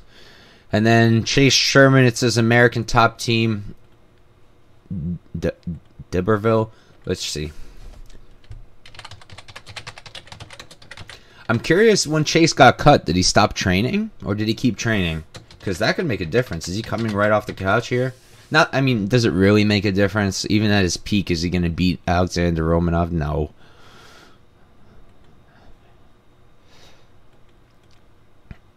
Oh, does Chase even have an Instagram? I'm not sure that he does. Alright, we're going to go with what's on Tapology then. His top team D'Iberville. But alright, either way. I have some stats, I guess, on Romanov I can go over. Four wins in the UFC, 4 fights, 4 wins. He's got 44 minutes in the cage, 50% control time for, 0% against, 6 submission wins. I'll say this, all right? I mean, I'll give some negatives on Romanov because he's not perfect, and I don't think he's like going to be a champion or anything like that. So first off, Romanov very well could have lost to Espino. I thought that he got lucky to get that decision. That's first off. Second off, his striking is not good. Not good striking. He got outstruck by Rogerio de Lima. Even Vandera was looking better than him at first on the feet. He throws like these big kicks. He likes like funky shit. His striking's just not very good. His punches aren't very good. And I'd say that his sub game isn't that great either. He wins by ridiculous submission. So he got that arm triangle on Roque Martinez, all right? The dude is not UFC caliber, and he's not athletic at all. He forearm choked De Lima. Forearm meaning he literally just stuck his forearm on his neck when he was on top and just used his weight to win that fight. He's a really big dude.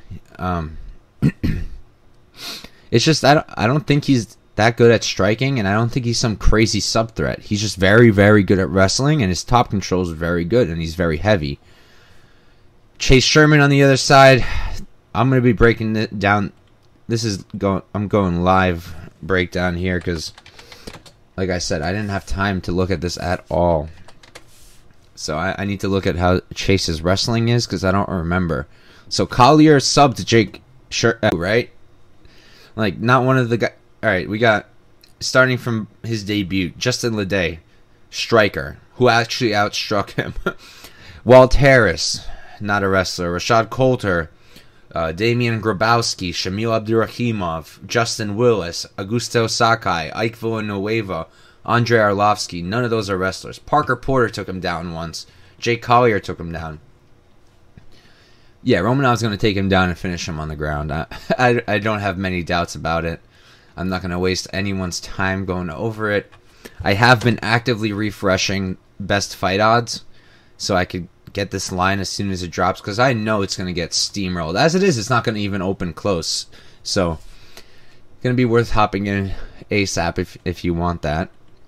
But anyways, let's move on to our last two fights. This next one's really funky. Not really sure why they scheduled this, to be honest. I think we could have all lived without it, but we'll break it down anyways.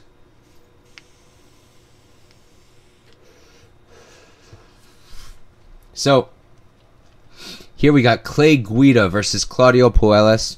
Clay is 37, 21, and 0. He's 40 years old, 5'7", 70-inch reach, and he's training out of Elevation Fight Team according to Tapology, but that's wrong, I think.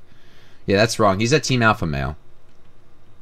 And then Claudio Puelles, 11-2-0, 26 years old. He's a young up-and-comer, 5'11", 72-inch reach, and he's training out of Sanford MMA. Like I mentioned earlier, probably my favorite active camp other than Tiger Muay Thai. So, first thing to mention is the elephant in the room, the experience advantage. Clay Guida has 6 hours and 15 minutes in the cage. 32 of his 55 professional fights are in the UFC. Meanwhile, Puelles has 5 fights in the UFC and only 1 hour and 2 minutes of cage time. Both of these guys are really good in control time positions. Puelles has 18% control time for, 4% against. Guida's got 16% control time for, 4 against. Both of these guys have really solid defensive grappling. Guida's got a 68% takedown defense, and he constantly pops back up when he's taken down. Same story with Claudio.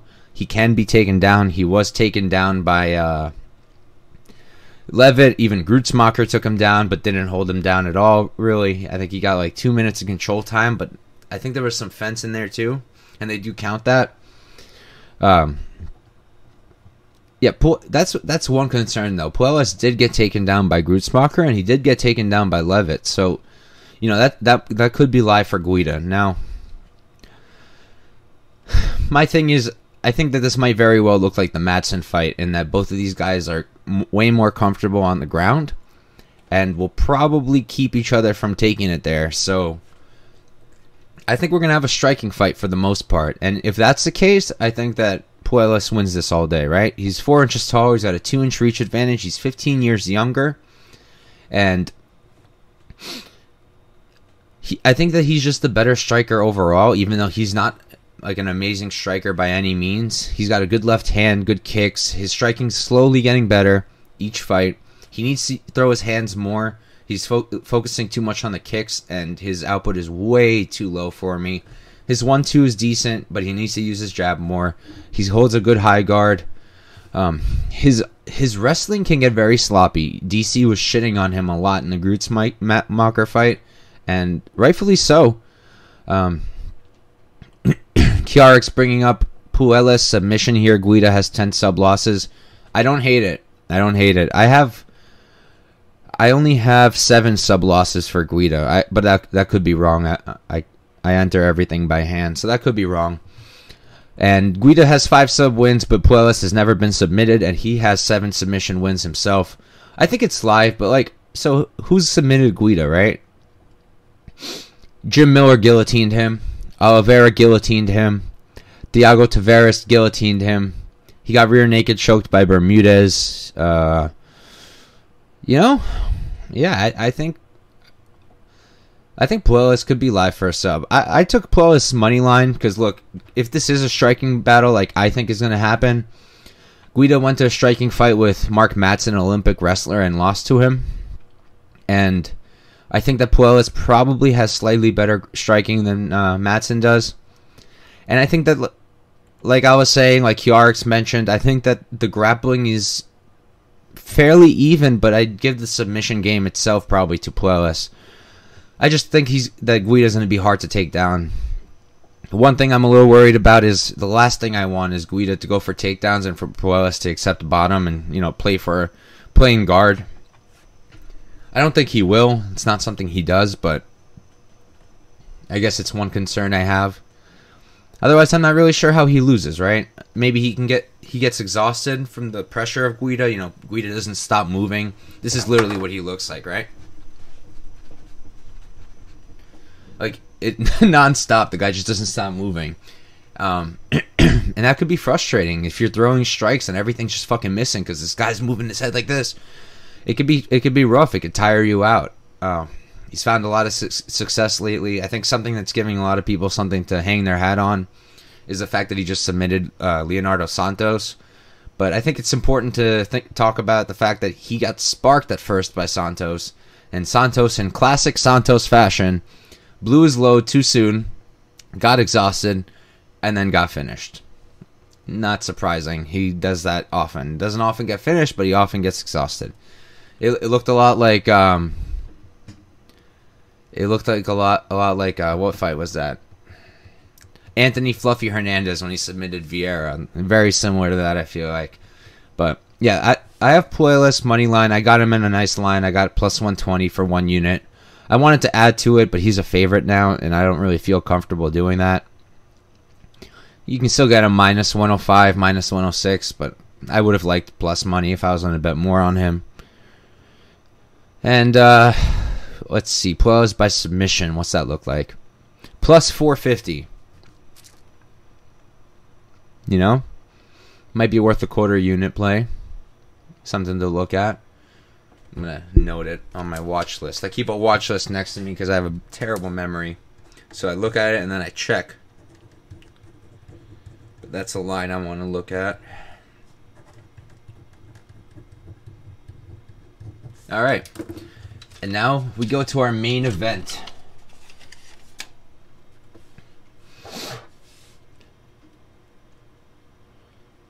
This should be pretty fun, I feel like.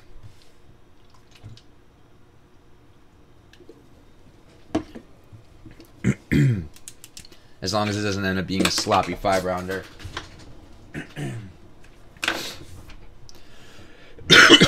Excuse me. So, we got Amanda Lemos versus Jessica Andrade. Lemos is 11-1-1, 34 years old, 5 feet 4 inches tall, 65-inch reach. And on the other side, you got Jessica Andrade, 22-9-0, 30 years old, 5'1", and with a 62-inch reach. So she's giving up 3 inches in height, 3 inches in reach, but that's something that Andrade is used to. She's given up that in pretty much every single fight. I do not think she's ever been the taller woman. I'd be shocked. I literally don't think there's anybody smaller than her. Maybe Hannah Cyphers, but even then. So, let me just pull everything up.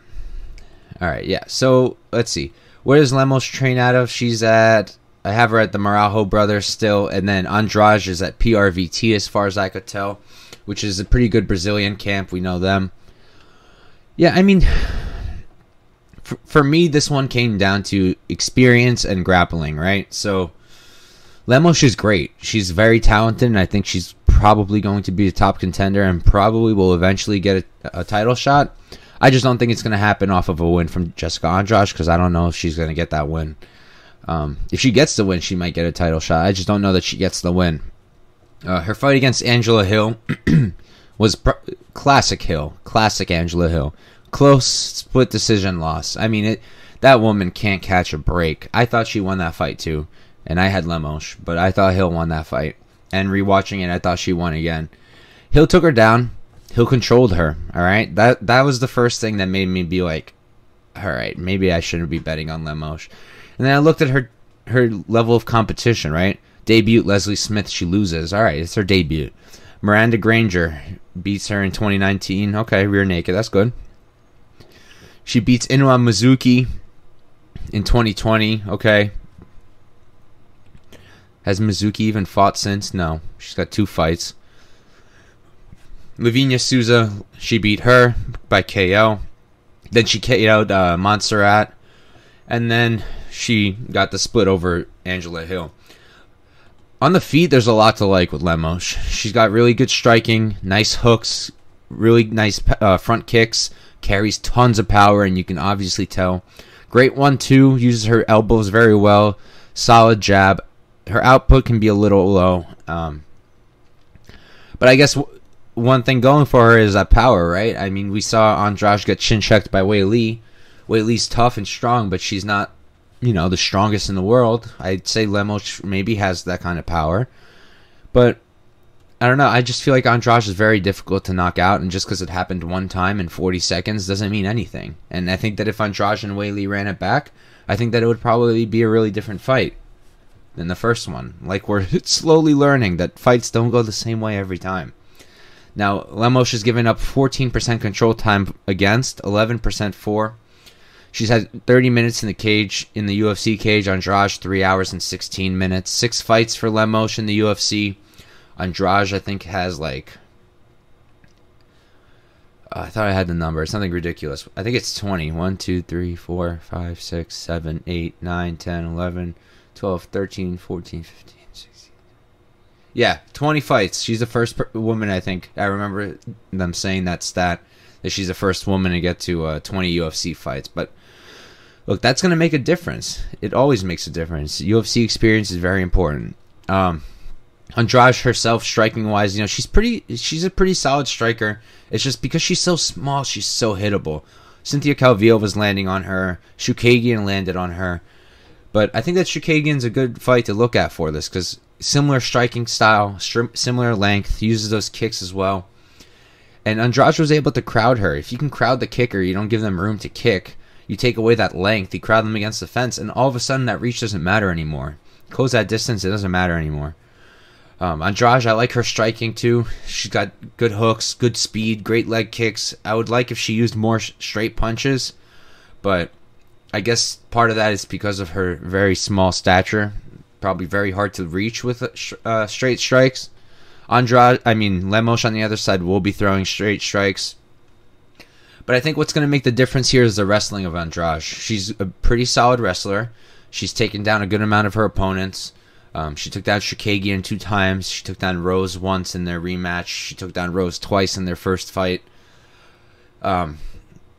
She's got good top control. She can do good work from there.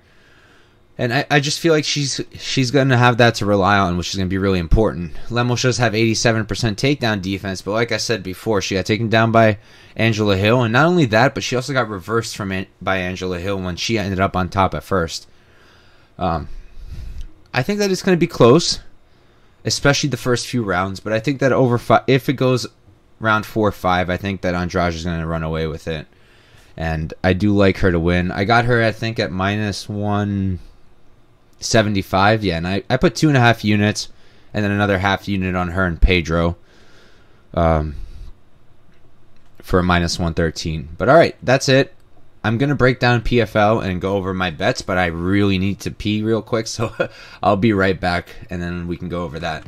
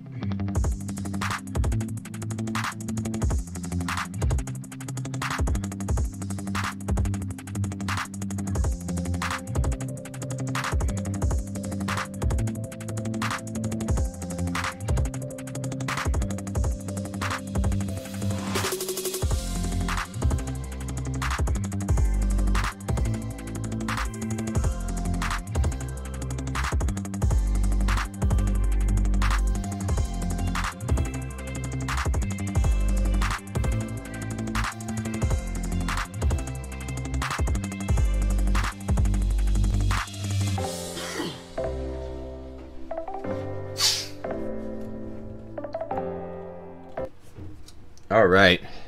So, we already broke down the card. I'll go over my bets real quick, and then I'll run through the PFL card because I have most of that done. And it's tomorrow, and it should be a good amount of fun. So we'll pull that up. I'll run through it for you guys in a sec, the ones that I know. But my picks first. So Kiarix is saying our Tapology community predictions a meme. They showed the opposite of the lines. No, I think what happens is that a lot of people are just trying to pump up their, because if you have an account, you can get like points for your correct guesses. I think a lot of people aren't willing to watch the tape and they just want to collect their points, so they're just following everybody else. And I assume that's why a lot of the time we see, if a line switches, it won't switch on Tapology because people are kind of just following each other into it. That's at least what the feel I get. But let's pull up my picks real quick. All right, so we've got, for the straight bets, I've got Andrade 2.5 units, Puelles plus 120 1 unit, Barber minus 188 1.88 units, Cop minus 162 1.5 units, Venata plus 124 1 unit, Sergey Kondasco minus 110 1.1 units, Felipe Lins plus 100 2 units, and then I got a few parlays, Dean Barry and Arishi Lang 2.2 units,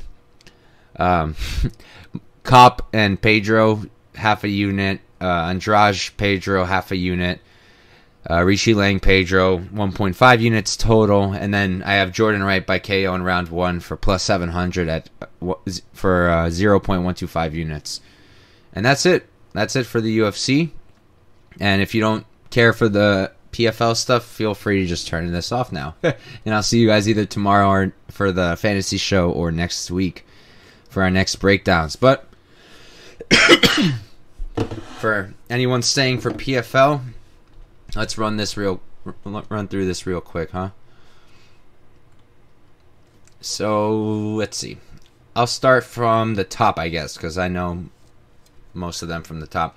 So Clay Collard and Jeremy Stephens. This one's really interesting, right? Jeremy Stephens coming straight out of the UFC. His last fight was Mateus Gamrot. He got caught by the Kimura.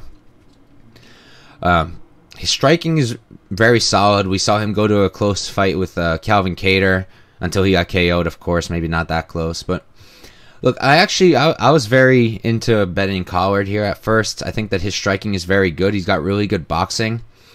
Good movement. He moves out of the way out of shots very well. My thing with him is that he looks like he tires out pretty quickly. In most of his fights in the PFL, it looked like by round 3, he was kind of gassed. Kiarix, interested in betting PFL? Yeah, man. I mean, it's a gambler's delight this weekend. We got tons and tons of fights to bet on. And hopefully we can pick some good spots. But yeah, so I guess one thing to talk about is Clay does shoot sometimes. We haven't seen him get a tremendous amount of success with the takedowns, but that's one thing to think about. He's got a 2-inch reach advantage, 2 inches in height. I haven't played it yet. I've been eyeing it. It's at, I think the odds are like moving quite a bit now. He opened up as a dog. No, he opened up as a favorite, I think. Yeah, then he moved into a dog, and now he's moving back the other way. But you can still get Clay for plus 108, plus 110. Depends where you're going. Come back on Stephens. You can get him as low as minus 120 on DraftKings. If you like Stephens, that's not a bad line. But I lean Collard. I just don't have a bet there yet. This one's fun. Raush Manfield versus Don Madge. So Madge is going to be quite a bigger. He's got, what is that? 3 inches. 3-inch height advantage. And Raush actually has the inch in reach. And I've spoken about this before. I don't have recent stats for it, but if you ever read this book, Fightnomics, dope book, just very outdated. They had a whole thing about how height by itself isn't statistically an advantage if you don't have the reach. So maybe it's not much for Don Madge then. I went into this fight, I really wanted to bet Raush. Defending champion, Underdog all the way through to his title. Yeah, he got like 2 robberies, but he won the last one, in my opinion. Yeah, the reason I went off of him is he's so stiff. It's like something's up his ass crack. Like he moves really stiff, like just like really stiffly. His arms are really wide, kind of just letting himself get punched a lot. Kiara saying height was an advantage for Kevin Kroom this week. Oh yeah, I mean, sometimes nothing matters, right? He got bum rushed, got rocked behind the ear, and knocked down. I wish we could see that fight play out a few more times, but I don't think anyone ever wants to see that rematch, so I don't think we will. But yeah, I think that Raush's problem is that his hands are very wide, his head doesn't move enough, and he's hittable. He's very hittable, very flat-footed, Muay Thai kind of style, right? His 1-2 down the pipe when he throws it is sick. He started that way against in his title fight, and it was landing all day. When he threw it against Collard, it landed. When he threw it against Pettis, it landed. My thing is he's very dependent on hooks otherwise. He's not throwing a lot of straight punches. He likes that right hand, a little bit of a laser beam right hand. He kind of like loads it up, kind of like Olenek does. You know, he loads up that right hand. I do think he can crowd Madge. He's got really good forward pressure. He cuts the cage well. He does good work there. But Madge is a striker by trade too, and he knows what he's doing on the feet. And the thing with him is he can grapple as well. We saw that in his last fight. He was getting out grappled at first by that guy Nate, and he ended up submitting him himself, I think, with the rear naked, and the way he did it was pretty impressive too. And in the UFC, we also saw him against Faraziem, you know, possibly one of the most boring UFC fights of all time, up there with Lewis and Ngannou. But it did show that he can nullify a really good striker. He felt that Faraziem was going to give him an issue on the feet, so he crowded him. He had him against the fence the entire time, and he won the fight. That's all you need. That's all we need. We don't care how he wins. We just need him to win. So I ended up going with Don Madge here. I think he's got more methods of victory, and I think that he's going to have the better, slicker striking. But I'm a little nervous because I like Manfio. I think he's good. I went into this wanting to bet him. I just feel like Madge probably has the advantages here. I do wish I got Madge at those underdog odds. That would have been sweet. But he has been demolished since. He's minus 175 now. And I see some money's coming back on Raush. Raush plus 150. That's not a bad look. I don't know. I ended up going with Don Madge, and I have him parlayed, I think. Yeah, I have him parlayed with Antonio Carlos Jr. for minus 121 units minus 121 for a half unit. And then I have Madge minus 155 for another half unit, so I just wanted a unit stake and nothing more there. All right. Who else we got? So, Antonio Carlos Jr. versus Delon Monte. I'm not really going to go into this. Jr.'s got 2 inches of height on him. He does have a reach advantage. I just don't know how much, but I know that Monte does not have a 79-inch reach. I watched the tape on Don Monte. He's not good. His thing is grappling, and he's not going to grapple Antonio Carlos Jr., so there really isn't much to talk about. And on the feet, ACJ is going to spark him, so I do have Antonio Carlos Jr., and I have 2 parlays with them. This next one, Schultz versus OAM. I have OAM for this one. He does have the size advantage in terms of reach, at least. Let's see. Schultz training out of the better camp, American Top Team, but I don't know. I like the striking work of OAM better. I think that his counter wrestling is really good. I think he should be able to keep this on the feet, and I think that on the feet he's better than Schultz. Schultz a wrestler. And I think that OAM should be okay against him and should pick up that W. I got him at good odds, too. I got him at minus 130 for 2 units. I think he's steeper now. He's like, what is it? Minus 170. Sheesh Louish. Then you got Emiliano Sordi versus Corey Hendricks. I haven't broken this one down, actually. I was going to, and then I ran out of time before we started this stream. Let's see. Alex Martinez, Stevie Ray. This one I did break down, and I'm currently still waiting for the line to settle. I want to see where it's going to settle at, because if I can get Martinez at a better line, I will. I am betting Alex. I already have him parlayed with ACJ, but I'm also interested in playing him money line. I think he's better than Stevie everywhere. He's better on the feet, I think. He's got the slicker, straighter, faster striking. And I think the grappling advantage goes to him easy. I mean, we saw Stevie get stuck under Ilan Patrick for an entire 15 rounds. So, 15 minutes. And then, let's see. I haven't gotten to break Martin Hamlet down, but I do know that his opponent hasn't fought since like 2016. So, who knows how that's going to go. This is an interesting one. Omari Akhmedov versus Victor Pesta. Pesta's a real light heavyweight. Fought in the UFC at heavyweight. He's 6'4". He's got a 77-inch reach, so he's got 6-inch reach over Akhmedov. And Akhmedov's got terrible cardio. That's how he lost to a guy who he should have beaten his last fight against Jordan. Look, I think that Pesta should win because of the size, but he's also nothing to write home about. His striking's not like top notch. He's not a top notch grappler either. He's just a really big man. And I feel like Akhmedov, if he can get him against the fence, he should be able to do some good work. But I don't know. I just feel like it's such a risky spot. That's why I went into it thinking I was going to bet Pesta. I came out of it where I don't think I'm going to bet Pesta anymore. I'm still a little tempted. It's just I'm not sure I see an angle. Not that I don't see an angle. I see the angle. I'm worried about Akhmedov pulling up the upset. I'm worried about him keeping it against the cage, grounding Pesta. I'm not sure. But now that I'm talking about it, I'm looking at the size. It's like, is he really going to be able to do that, though? Maybe I'll add a unit on Pesta. We're going to have to see. Maybe I'll rewatch the tape in a sec after this. That could be fun.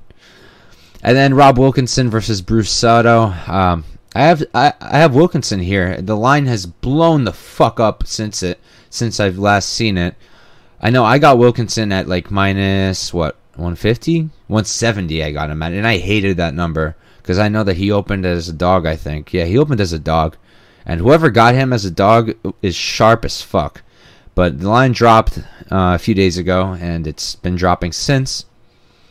And he's now minus 200, which is crazy. But, it makes sense. Soto's really not that good. He got a lucky knockout in his last fight on the PFL Challenger Series. The other guy was winning up until then, Travis Davis. I actually had money on Davis.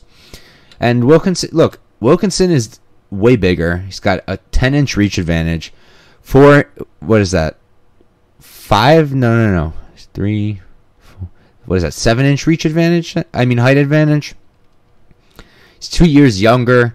He's a better wrestler, and I think he's got the better striking as well. And I do have Wilkinson winning that fight, but I don't have much staked on him. I have literally just one unit, and that's it. I was considering going the full 1.7, but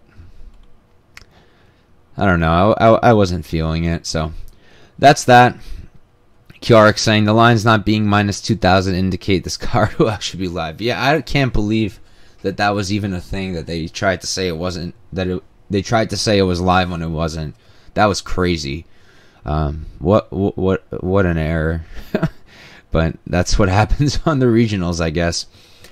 But yeah, so we have a bunch of other fight organizations this week. I'll try to put out some Bellator picks by tomorrow. Maybe even tonight I should have a few. I have a few that I'm leaning. I already have a few played. I've already played Danny Sabatello at minus 205, and I parlayed him with Dante Shiro for a half unit as well. My read on that is just that nothing too strong. It's just that Sabatello is annoyingly good at grappling. He's extremely boring, but I don't care as long as he wins. He grapple fucks. He was able to do it to Brett Johns. I think he's going to be able to do it to his opponent here as well. And yeah, that's it. Thank you guys for tuning in.